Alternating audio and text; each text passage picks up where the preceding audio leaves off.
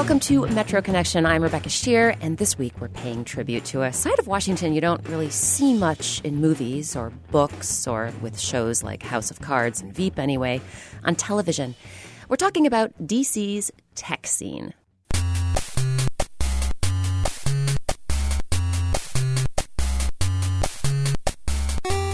In 2013, Forbes declared the nation's capital the #1 new tech hotspot in the country.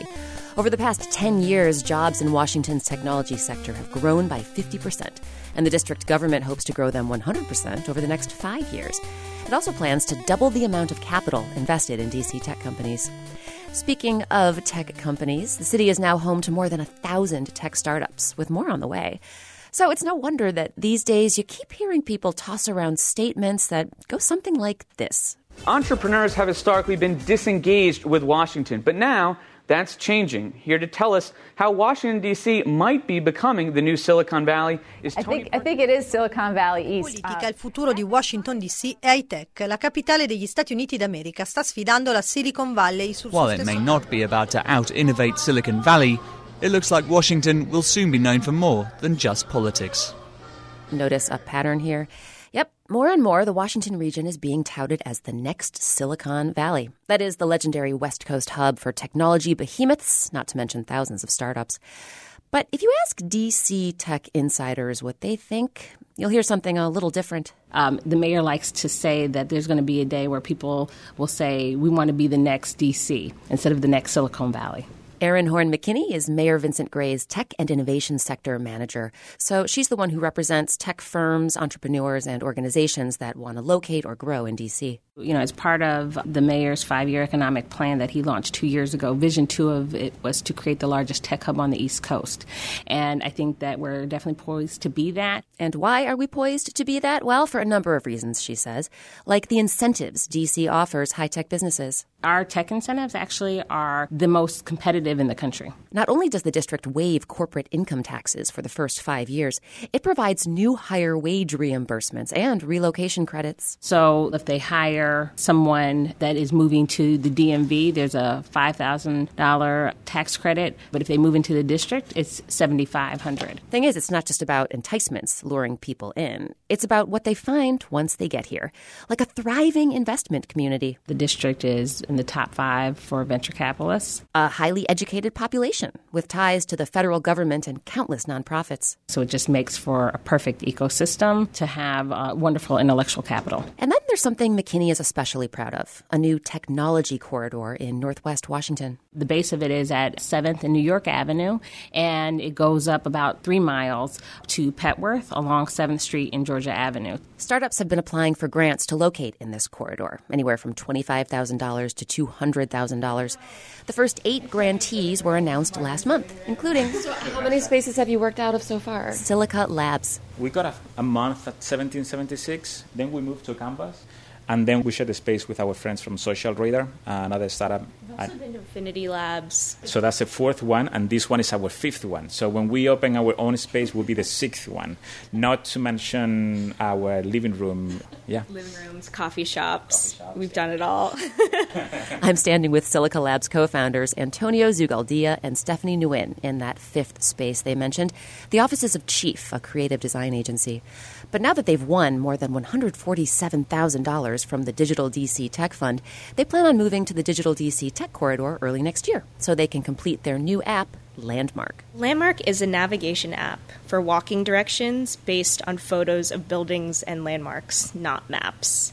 And the content comes from users. They're uploading their own pictures? Yes, so it'll be a crowdsourced community. Speaking of community, Nguyen and Zugaldia say they're already bonding with their fellow grant winners, which include Ride, a battery-powered electric bike company, EventCloud, an event manager for businesses, and AquaCore, an energy monitor for large corporations. We've already had multiple conversations with each other about space, about, questions that we've been having, about paperwork and bookkeeping. So we're definitely keeping the conversation going. Antonio Zugaldia says Silica Labs is also working with a mentor from the grant program as they seek new space in the tech corridor. We just want open spaces. We would like to share spaces with other companies. We are not like, we don't want to share space with a potential competitor or with another startup that might steal our secrets. We actually kind of the opposite. If we work isolated, we don't thrive that way. And that's a big reason the city is developing this tech corridor. Not only will it provide high-tech businesses with affordable office space and a bevy of transit options, all the while helping to reinvigorate several neighborhoods, but it'll cluster them all together, helping to create what Zugaldia calls a critical mass. When you are building your own startup in D.C., you have venture capital, you have people to hire, you have this sharing culture, and the moment you can find those elements in your city, you don't need to go anywhere. Growing a tech community is all about density. If there's anything I've learned in reporting on this for almost 5 years, density is kind of the theme that people keep coming back to. This idea that you want to have a lot of people and a lot of companies concentrated in the same place. Stephen Overley's been covering the local tech community for the Washington Post for, yes, almost 5 years. We met in the Post's cafeteria. And the nice thing about D.C. in particular is we're quite small compared to, the Silicon Valley, which extends from San Jose up to San Francisco. So we have kind of a small area, and the more people and the more companies you can pack into that location, the more tech companies and more entrepreneurs that we're going to see. Overley says the D.C. Tech Corridor will help with that, as will another district initiative, an innovation hub on the city-owned East Campus of the former St. Elizabeth's Hospital in one of the poorest areas of Ward 8. Over the next 2 decades, the city will bring academic institutions and technology firms, along with hotels, retail, and more than 1,000 residential units, to this massive space across from the U.S. Department of Homeland Security's new digs. Obviously, the district has a lot of land there, but it's also part of the city where they really want to focus economic development and see some revitalization in the traditional economic development we're used to. So housing and restaurants and shops. Tech is a little bit different because these are, by and large, very small companies. Of every 100, only a handful will ever make it big, if that. And so it's a little bit more of a gamble. And not too long ago, So when you come in, you enter into our grand hall. This is very bright, very sunny, very airy. I paid a visit to that gamble with Catherine Buell, the executive director of St. Elizabeth's East. And then the first 2 rooms that you'll see when you enter into the demonstration center is our demonstration hall and our lecture hall. There's a lot of technology. We're in the first completed building of D.C.'s Innovation Hub, the RISE Demonstration Center, a converted chapel near the Congress Heights Metro stop. Ward 8 likes to make sure that it is well represented and reflected in the project. So RISE stands for Relate, Innovate, Stimulate, Elevate. And you'll notice that the number 8 is in all of those. D.C. poured more than $8 million into the center, which includes those demonstration and lecture halls, as well as smaller meeting rooms and classrooms, and a spacious computer lab. So this is really meant to be somewhere between a community center and a technology center. We're not a public library. We're not a government agency building. We're something that the district has never done before. The RISE Center is selecting various programming partners, including Microsoft, the Washington Informer, Code for Progress, all of whom will offer tech-based programs, classes, and seminars to the community in exchange for free use of the space. And we mentioned Microsoft. As D.C. Deputy Mayor Jeffrey Miller explains, the software giant will play a huge role at St. Elizabeth's East as it builds one of its Microsoft Innovation Centers, a facility that brings software training and new product testing to emerging economic areas. And we've already been in discussions with them. We are moving ahead with repurposing one of the buildings on the St. Elizabeth's East campus to, in fact, create that innovation campus. Microsoft has nearly 100 innovation centers across the world, mainly in Eastern Europe, India, and Brazil. Its first American outpost opened earlier this year in Miami, Florida. So this would be the second innovation campus in the United States. Now, the Microsoft facility won't provide any new jobs. It'll be staffed by Microsoft employees from its offices in D.C., Reston, Virginia, and Chevy Chase, Maryland. But the city expects the Innovation Center, along with the rest of the Innovation Hub, to energize and attract many a tech startup east of the river. The hope, says Jeffrey Miller, is the Innovation Hub in Southeast and the Digital Corridor in Northwest will put the nation's capital even more solidly on the country's and world's technological map. They both feed into the broader initiative of attracting technology and growing technology in the city. Certainly the desire is to broaden that corridor to be more citywide and create sort of a large district-wide innovation campus. But going back to where we started, does that mean Washington, D.C. will be the next Silicon Valley? The truth is, everyone I interviewed for this story was pretty much on the same page, like St. Elizabeth's Catherine Buell. The district should not try to be Silicon Valley. It needs to be its own version of a technology center. The Washington Post's Stephen Overly. Everyone used to want to be Silicon Valley, and everyone did compare themselves to that. They've realized that they don't need to be Silicon Valley to be successful. And Silica Labs' Stephanie Nguyen. That's not the right question. You can't compare apples to oranges. What is special about this area here? One, obviously the federal government, but you also have a really big culture of civic-based innovation for big topics: education, healthcare, transportation. Then there was one more fellow I interviewed, and he's a big proponent of that last point. As the founder of the Georgetown Entrepreneurship Initiative, Jeff Reed educates the next generation of entrepreneurs here in D.C. This city attracts people who come here thinking about ways they can make the world better. Now, often they initially pursue government or the big NGO type jobs, but often these people realize that an entrepreneurial career is a great way to make a difference in the world. So if you ask him the Silicon Valley question, he says he's pretty much over it. It's kind of old news to think, who's going to be the next Silicon Valley? The reality is it's not a zero-sum game. Entrepreneurs are not fighting over a slice of the pie. They're growing the pie bigger for everyone.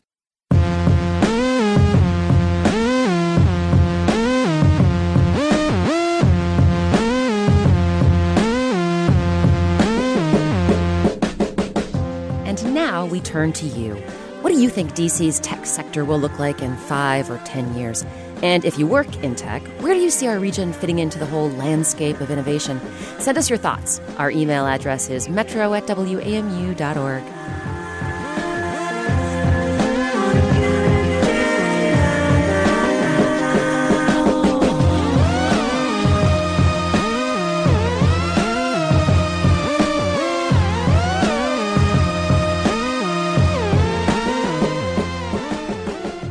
For a break, but when we get back, the Take No Prisoners battle for talent in the world of cybersecurity. They've been able to attract our existing employees and bring them into the federal space to fill federal jobs. We have our competitors that are throwing more money at our current employees. That and more in a minute here on Metro Connection on WAMU 88.5. WAMU News coverage of labor and employment issues is made possible by your contributions and by Matthew Watson, in memory of Marjorie Watson. And support for WAMU 88.5's coverage of the environment comes from the Wallace Genetic Foundation, dedicated to the promotion of farmland preservation, the reduction of environmental toxins, and the conservation of natural resources.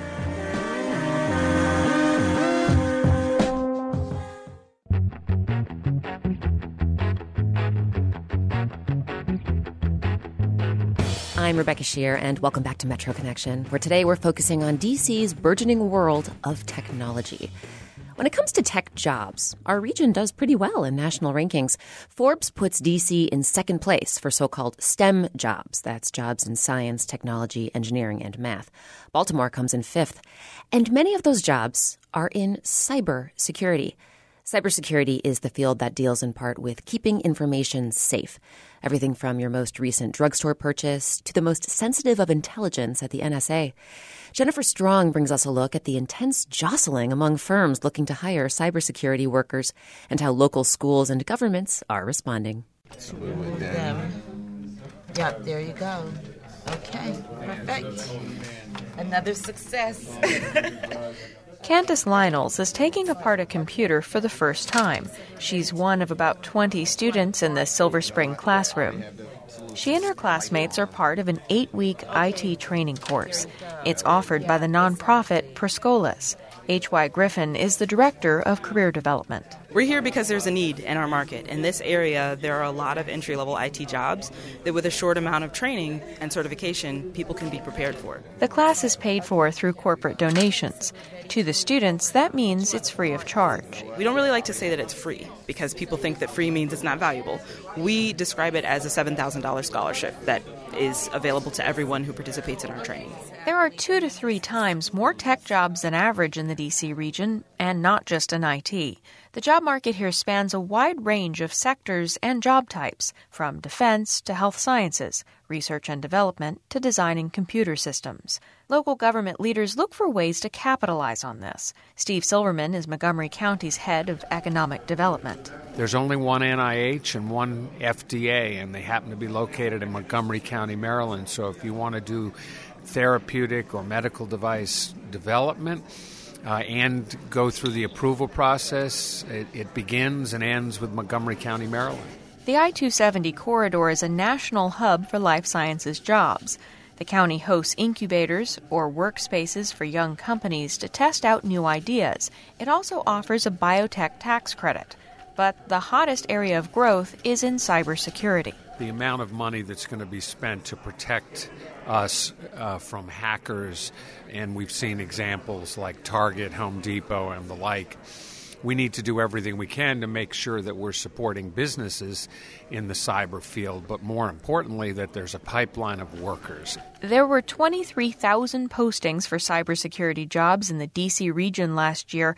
That's the largest concentration anywhere in the country, roughly double Silicon Valley and San Francisco combined. We should become the hub of civil cybersecurity in the country, because the standards by which companies will be measured as protecting their customers will be written in Rockville, Maryland. He's referring to NIST, or the National Institute of Standards and Technology.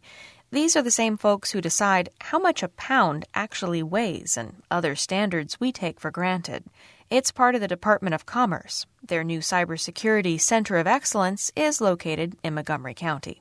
But now there's a serious shortage of cybersecurity workers. Eric Eifert is a cybersecurity executive at Mantech in Fairfax. He says the demand for talent is creating real problems at firms like his. Mantech works in the defense and national security sector. Even entry-level employees need to have some experience and a security clearance. At any given day, we have several hundred vacancies. Not only is it a challenge to fill the vacant positions, the government is always looking for talent as well. So they've been able to attract our existing employees and bring them into the federal space to fill federal jobs. We have our competitors that are throwing more money at our current employees. Eifert says he started teaching a class at George Mason in part to help recruit students to come work for him. Margaret Leary agrees the problem is bigger than just recruiting. She's a director at the National Cyberwatch Center. To some extent, we will struggle with not being able to fill jobs until they address really what is at the root of some of that, because you're not going to take the average college senior. I don't care how good he is. It takes time to vet somebody to get them into a position that requires a top secret clearance. Leary also heads the cybersecurity program at Nova Community College. She and Eric Eifert believe it would be helpful to start the security clearance process for future workers during their internships, so that by the time they graduate, they can have, not only their degree, but they can also be a cleared individual that can be put to work immediately. Despite the shortage of cybersecurity workers and the higher salaries that come with that, Leary cautions this is not a get-rich-quick scheme. She says it would be hard to succeed without a passion for the work. This is an area where 60% of your existing technical skills become obsolete in 2 years. And so you have to ask yourself, how are you going to keep those skills current? And within this field, it is by and large the employee's responsibility to improve those skills. The average salary for a local cybersecurity job is $93,000. That's about $15,000 more than other tech jobs. I'm Jennifer Strong. Do you work in cybersecurity? How does the competition for talent affect your workplace? Tweet us. Our handle is @WAMU Metro, or send an email to metro@wamu.org.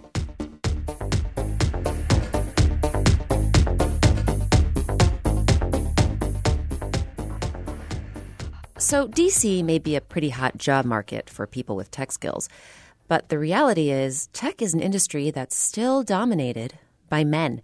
Julie Alderman caught up with several female tech gurus to find out how women are faring in our local tech world.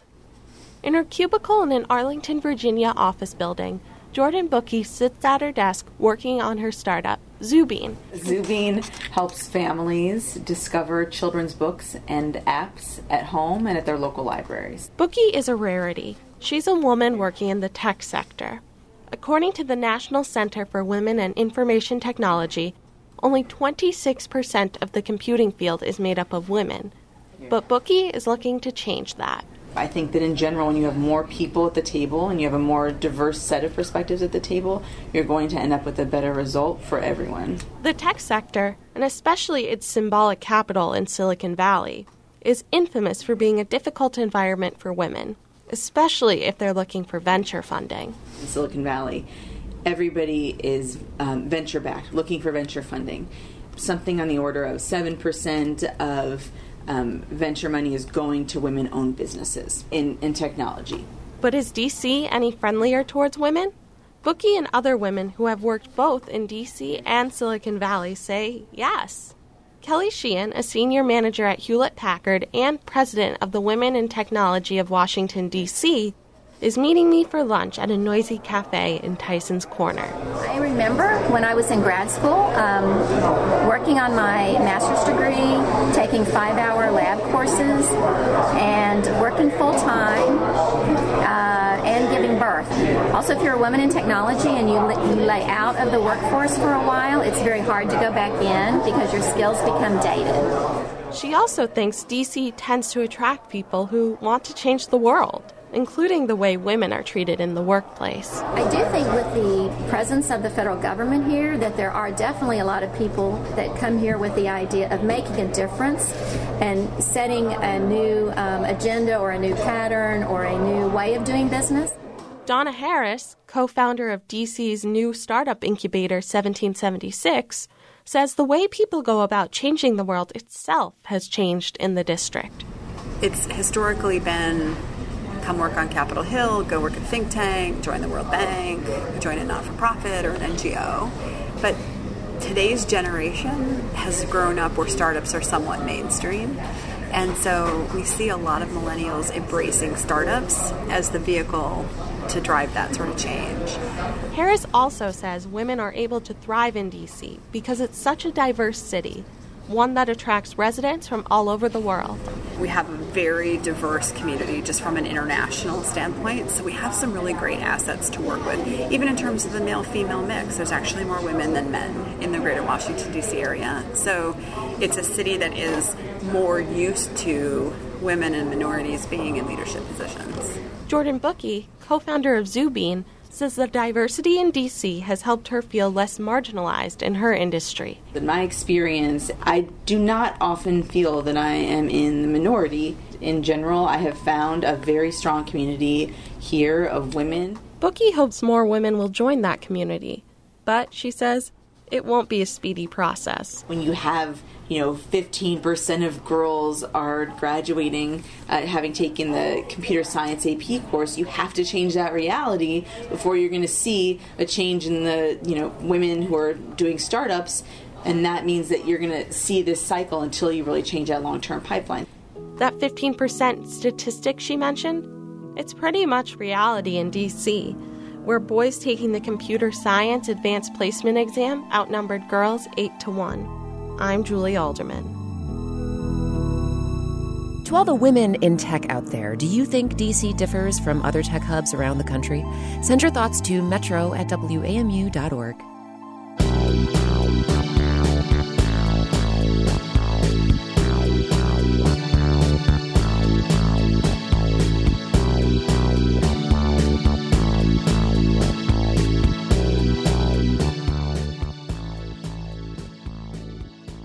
Now, the divide between genders isn't the only rift in the tech world. In the United States, we also see a persistent digital divide between rich and poor. Nearly 84% of all Americans have a computer. 74% have access to the internet at home. That's according to census data released in September. But some people are left out of that census count, people who don't often have this sort of technology at their fingertips. They're the homeless, including many of the nearly 7,800 homeless D.C. residents counted in a recent survey.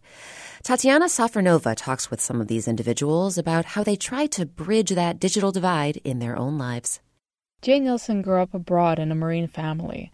He was a skater kid in Germany when the Berlin Wall fell in 1989. We said, yeah, then went back skating. Nielsen is now 40 and lives at 801 East, a men's shelter in Anacostia. He no longer has a skateboard. Keeping one in the shelter is a challenge, but he still keeps in touch with the friends he made growing up abroad. I had a whole bunch of pen pals. Now we're email pals. He can video chat with friends on his phone, though he mostly relies on his Gmail app.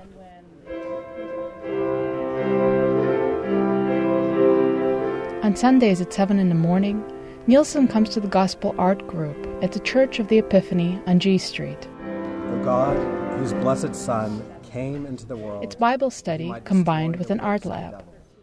Through grants, the church provides racks of art supplies, everything from canvas to brushes to glitter glue and pastels, and of course coffee, which is a big draw.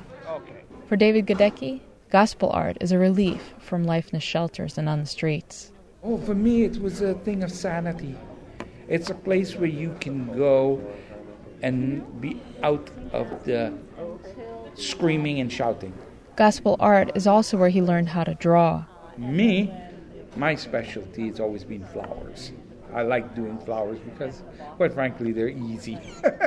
You can see Godecki's flowers along with dozens of works by other artists on the Gospel Art website. Godecki built the site in 2012 at the computer lab at Martin Luther King Jr. Memorial Library. Godecki has no phone and no computer, but for more than 20 years in Florida, he worked as a computer programmer, learning new languages and operating systems right as they were being developed. Godecki lost his job in 2003, years after companies started shrinking their tech departments and sending programming jobs overseas. Godecki retrained and found clerical work, then security. He moved to Washington, D.C., hoping to land a job with the government, but he found himself homeless instead. These days, he's at the library every day, this time focusing on art and taking the free digital design classes offered at the MLK branch. My main focus was Photoshop, because that was the most fun thing to use, using layers. Once I got past that, that was like a mountain. It was, oh, okay, now I can go crazy, you know? In 2010, thanks to a $1 million government grant, D.C. Public Library partnered with Bite Back, a computer training organization, to expand its offering of classes. Together, they served almost 1,700 low-income students, 42% of them homeless. Kelly Ellsworth is Bite Back's executive director. Even though the point of the stimulus grant was not to employ, it wasn't about employment, it was about digital inclusion and computer literacy. The grant resulted in over $3 million of increased student earnings. After all, says Ellsworth, most people who take Bite Back classes are looking to find jobs or move up the career ladder. Because, you know, when the recession hit, there were a lot of people who lost their jobs and they couldn't reapply for a job because even if their job had nothing to do with computers, they needed computer skills to be able to search and apply for a new job. Sometimes, even when you have those skills, accessing technology can be a big challenge. David Godecki is at Martin Luther King Jr. Memorial Library, where he watches Photoshop tutorials on YouTube, stays in touch using Yahoo Mail, and is building a personal website. Library policy doesn't make that easy, though. Since 2009, people aren't allowed to bring more than 2 small bags with them into any of the public library branches. Godecki has 3 bags. When you're homeless, it is a major deal breaker. And I think that's what discourages a lot of people from getting into this stuff. On top of that, Godecki has to think about storing not only his bags, but also his files. About a month ago, someone broke into one of his lockers at the National Portrait Gallery, where he had to start storing his belongings. The thieves stole Godecki's Smart Trip card, his cash, and his 60-gigabyte thumb drive with his art. All that hard work you did on those flowers, you didn't lose Gone. All of it gone. Are you serious? You must have worked on that stuff for a month. A couple of months. Even as computer access and training become more accessible, for the homeless, digital literacy still takes a backseat to basic survival. As the weather gets colder, David is considering catching a bus back to Florida instead of spending another winter in the city's shelters. I'm Tatiana Safronova.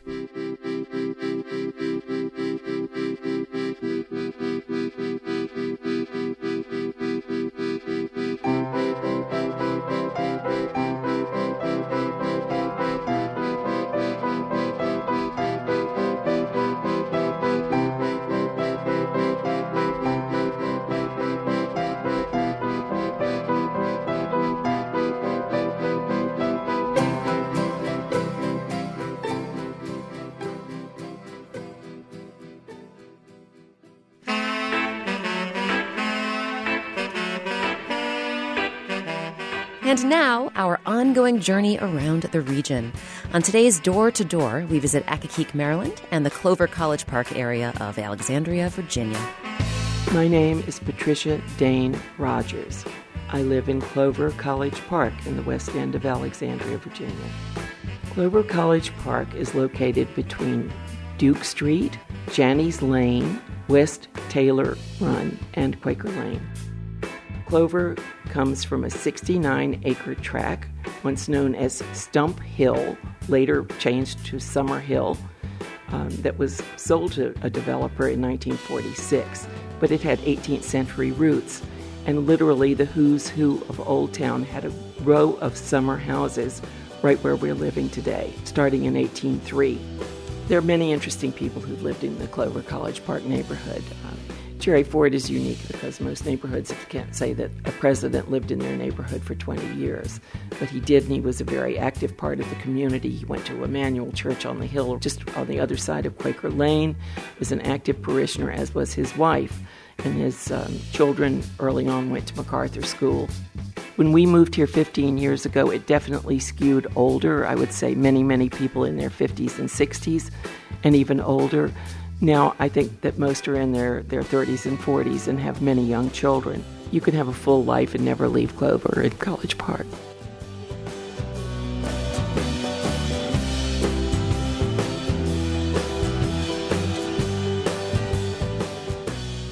My name is Stevenson McElvain. I live in Accokeek, Maryland.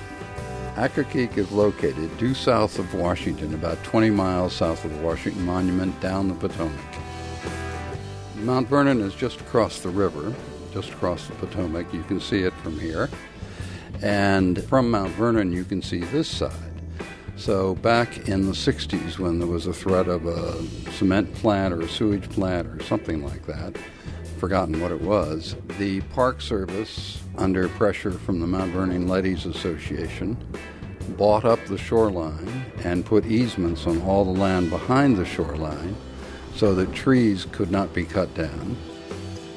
My favorite part of living in Accokeek is being this close to Washington and living a rural lifestyle. We farm.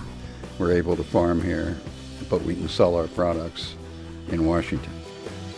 I'm not sure I want to say Accokeek is a great place to live because we don't want rapid growth. We're hopeful that Accokeek will remain rural and quiet and peaceful, not part of the obvious Washington suburban sprawl. We heard from Patricia Dane Rogers in Clover College Park and Stevenson McElvain in Accokeek. If you think your neighborhood should be part of Door to Door, send an email to metro@wamu.org. And to see a map of all the doors we've knocked on so far, visit our website, metroconnection.org.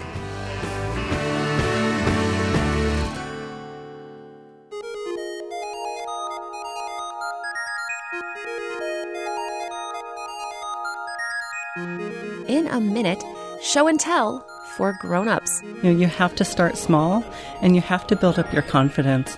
That's just ahead as our DC Tech Show continues on WAMU 88.5.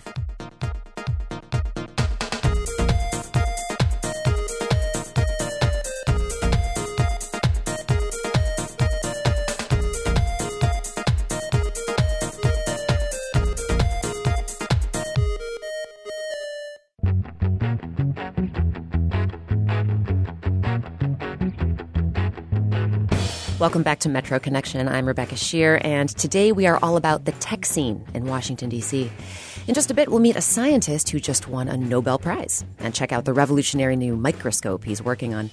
But first, a little show and tell, or in this case, hack and tell. That's what you get when you bring together software engineers, civic hackers, and amateur coders to share projects they've made outside the confines of their cubicles. Lauren Ober visited a recent hack and tell in Chinatown to find out what DC's tech crowd tinkers on after they go home from work. It's a Tuesday night, and a group of about 30 people are gathered in a hip Chinatown workspace listening to Shannon Turner explain a project she's been working on. As she talks, Turner projects a map on the screen at the front of the room. So this is a map of 500 schools in universities throughout the country that all said that they had 0 sexual assaults on campus within a 3-year period. All of the 500 colleges pinned on the map had at least 1,000 students. And Turner isn't buying that any school that size could claim to be completely free of sexual assault. So she built a computer program that would map the schools as a way of raising a skeptical eyebrow about their claims. So instead of shaming the schools that are actually taking the problem seriously and reporting the numbers and the cases as they receive them, I wanted to shame the ones that said, nah, we don't have any problem. Turner's program isn't something she made for her job as a software developer at a local nonprofit. It's a side project she's been working on for fun, and she brought it here to this Hack and Tell event to show it off. Hack and Tell is just what it sounds like, a show and tell for the tech set. Here's organizer Aaron Schumacher. Hack and Tell is a get-together around a series of short presentations, lightning talks. We have 5 minutes to show and talk about your fun project that you've done just because you felt like it. Hack and Tell got its start in New York City a couple of years ago and quickly spread to other cities. DC's iteration has been around for a year and draws mostly folks who work in DC's growing tech sector. The projects presented range from apps and computer programs to wearable technology and 3D printing experiments. And Schumacher says many of the projects have a do-gooder bent to them. Compared to New York, DC has more civic-minded folks, perhaps generally, and we do get more projects here that are about not just a fun hack, but also social good. So at Hack and Tell, they see things like a mesh radio network that's supposed to help defeat censorship in communities with oppressive governments. An incredible array of things. Shannon's project tonight about raising awareness of possible suppression of sexual assault statistics and that kind of a thing. One recent Hack and Tell presentation was about an app called Baybucks, which rewards people for taking care of the Chesapeake Bay. Another was about a bot that automatically tweets when Wikipedia entries are changed from a congressional IP address. But not all Hack and Tell showpieces are for the good of mankind. Some are just for kicks, like the one baseball enthusiast Morgana Carter presents. Essentially, the issue is, if there's a Nats game, how soon do I have to leave my house to get there on time? And if there's not a Nats game, what other alternatives are there? But Carter's program doesn't just tell her when to leave her house for a game. It also gives her dining and transit options tailored to her specific preferences. If the Nats aren't playing, no big deal. What's great is that we have another team very close by, the Baltimore Orioles. So it asks if you want to go there. We'll force it to say yes. Carter types in a few commands. Great. So it gives me some information from the Orioles. So it's the 7:05 game, and it will automatically prompt me if I want a hotel. Software engineer Brian Frickert's UFO tracking project is admittedly the most frivolous of the night. I want to start by saying there are a lot of positive things you can say about aliens, that they bring a lot to the table, but they also do a lot of terrible things as well, and that's why we want to track them. But for Frickert, the point of creating the program and sharing it isn't to prove anything about UFOs. Rather, it's to play and create and learn from others who are also into tech. You show up every day at work and say, yes, I'm an expert at this, and then you come out and you realize you don't know anything, but it's really unintimidating and very welcoming. And it makes the whole learning experience really fun and inspiring. Most of the code for Hack and Tell projects is open source, so anyone can take a crack at making similar stuff. And that's the whole point, to strengthen and grow the community's tech chops while learning about all the cool things people are making out there. I'm Lauren Ober. Curious about some of the other Hack and Tell projects? We've got you covered. Just head to metroconnection.org.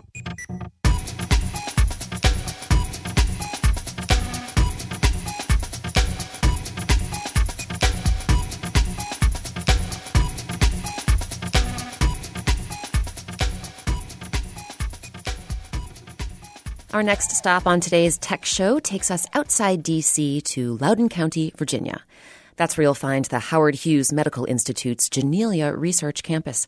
We first visited Janelia back in 2013 when I met researcher Anthony Leonardo, who was studying the flight of dragonflies using these tiny data-collecting backpacks that he'd actually attached to the little creatures' backs. It was amazing. But anyway, Janelia was back in the news in a big way last month when another researcher, Eric Betzig, won the Nobel Prize in Chemistry. The Royal Swedish Academy of Sciences has decided to award the 2014 Nobel Prize in Chemistry to Dr. Erik Betzig at Howard Hughes Medical Institute, Ashbourne, USA. Betzig and two other scientists won for a technique called photoactivated localization microscopy, more often known as PALM. But these days, Betzig is actually eager to show off something else, a new tool called a lattice light sheet microscope. Exactly what is that all about? Well, Hans Andersen visited Betzig's lab to find out. Erik Betzig did not expect to win the Nobel Prize, at least not in chemistry. And I thought that if it happened, it would have happened in physics, not chemistry. Physics was announced the day before chemistry, and when it was, Betzig said, I'm so happy that I'm safe again for another year. And then I get a call, and I'm like, who would be calling me now?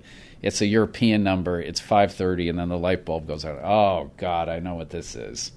And so then I swipe the phone, and sure enough, a Swedish voice comes on and says, you've won the Nobel Prize. And I go, thanks.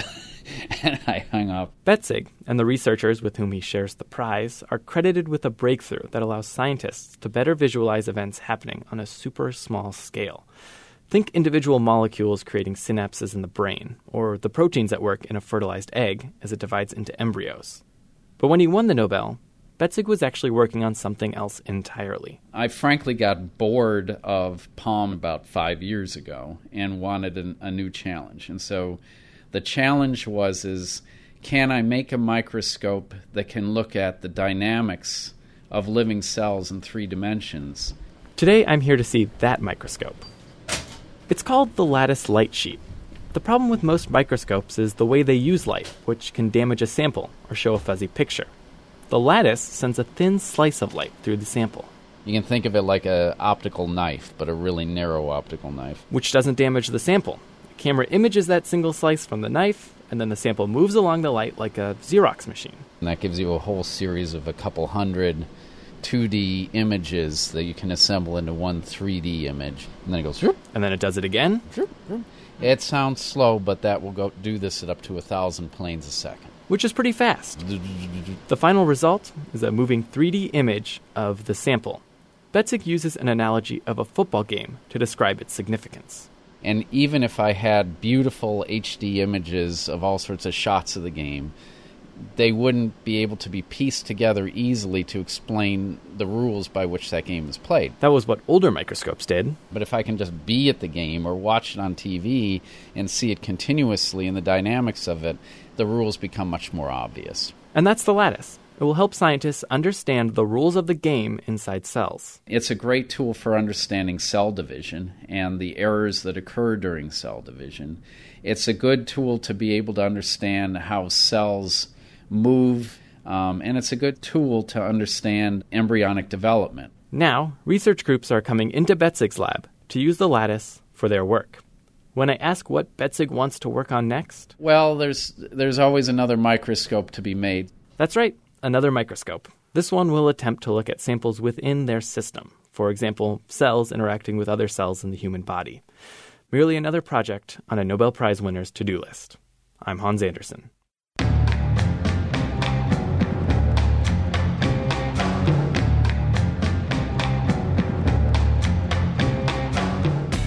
To see videos of the lattice light sheet microscope in action, head to our website, metroconnection.org.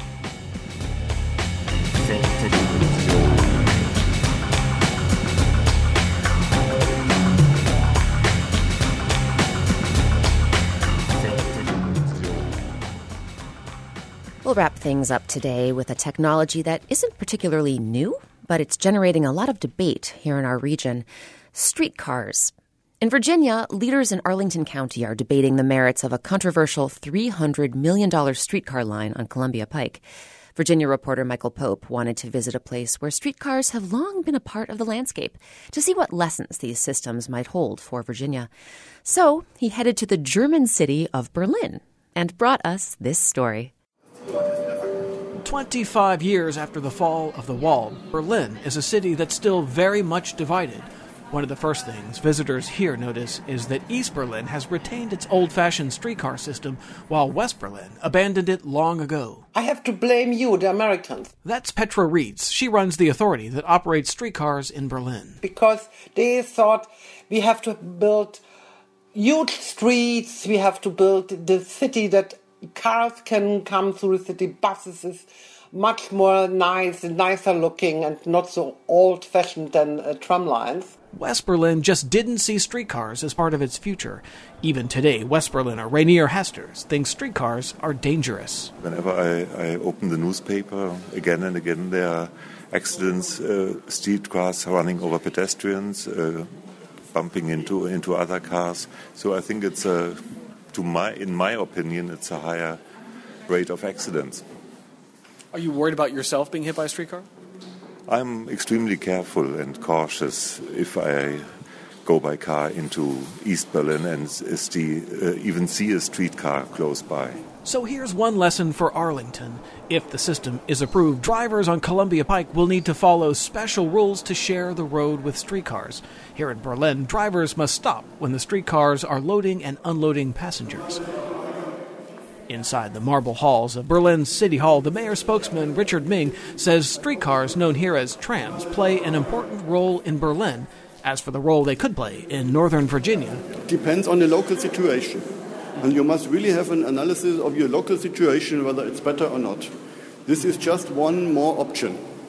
So it seems like they're overlapping options. I mean, you've got the U-Bahn, the S-Bahn, the tram system, the buses. But this is what makes Berlin so effective, that we have a transport system for even more people than we have now, and that if one system has a problem, you still have one or two others. Developers in Arlington look at streetcars and see dollar signs, although that thinking hasn't hit Europe yet.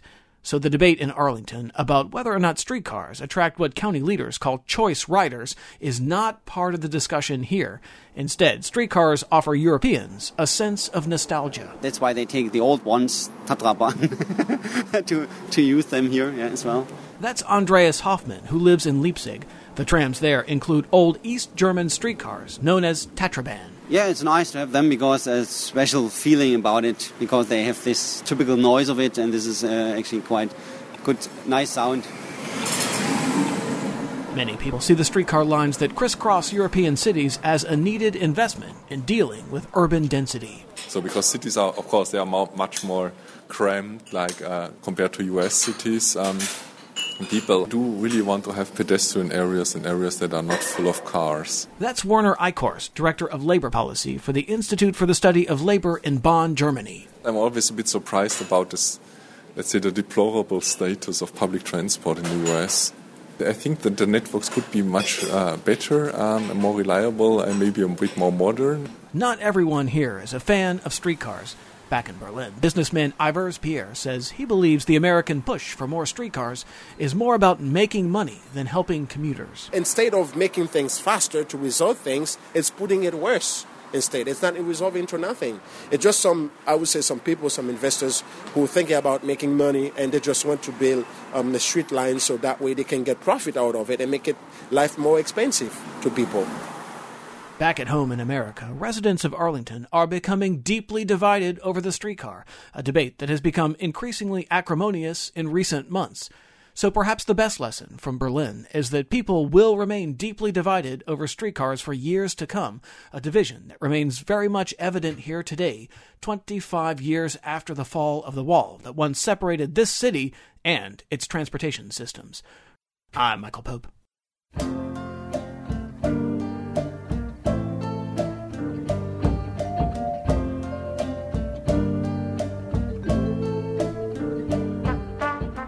So you've heard the sound, now see the photos. We have pictures from Michael's trip to Germany on our website, metroconnection.org.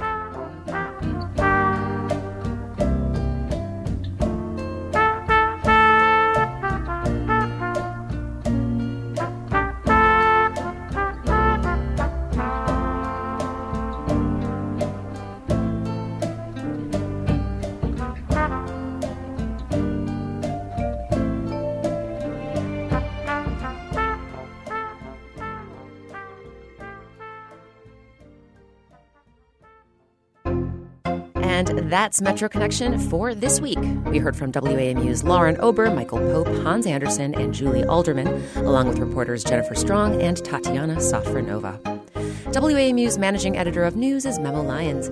Metro Connection's managing producer is Tara Boyle.